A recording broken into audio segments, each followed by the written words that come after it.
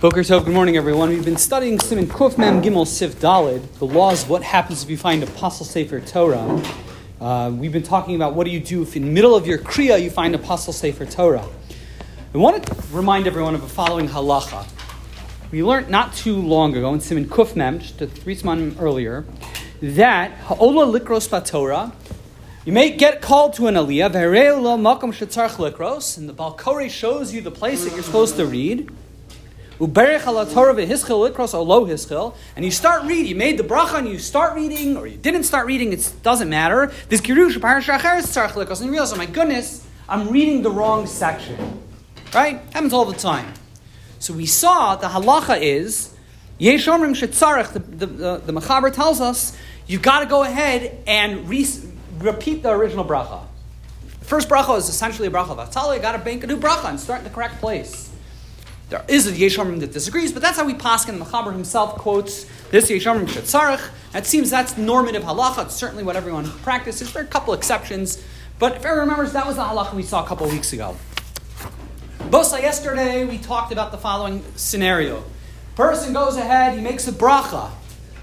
They start reading from the Torah, and then they find the psul in the Sefer Torah in a place where you're not able to stop.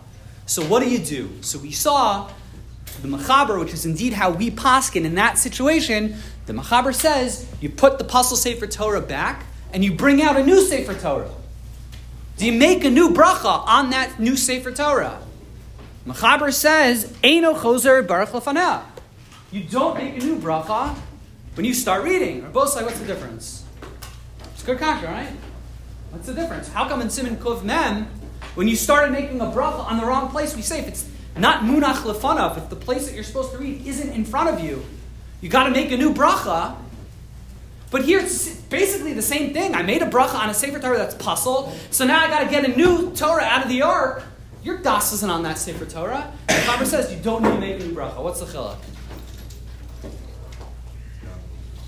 Okay, so I think the answer is, after hacking an Adam Gadol, who yelled at me, and I think it's pretty clear what the chiluk is in that case, your das was on the wrong, you had the wrong thing in front of you.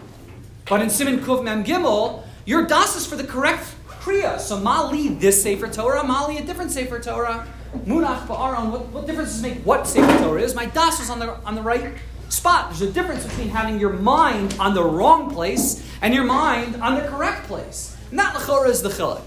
Fine. But also you appreciate how amazing that chiluk is. In other words, okay, yeah, that's l'chora the chiluk. It's how cool is the Beis Yosef? How cool is Rabbi Yosef Karo? And I think it's actually Yiras Shamayim. How can we can all understand that chiluk and then say, that's the chiluk between the two things. Great, mazel tov. The Mechaber came up with that on his own and had the confidence to write that in the Code of Jewish Law. To say, this chiluk stands lahalacha, I'm comfortable with it, I'm smart enough, and I have the Yiras Shamayim to tell you that chiluk is indeed the correct chiluk. I happen to think that's very cool.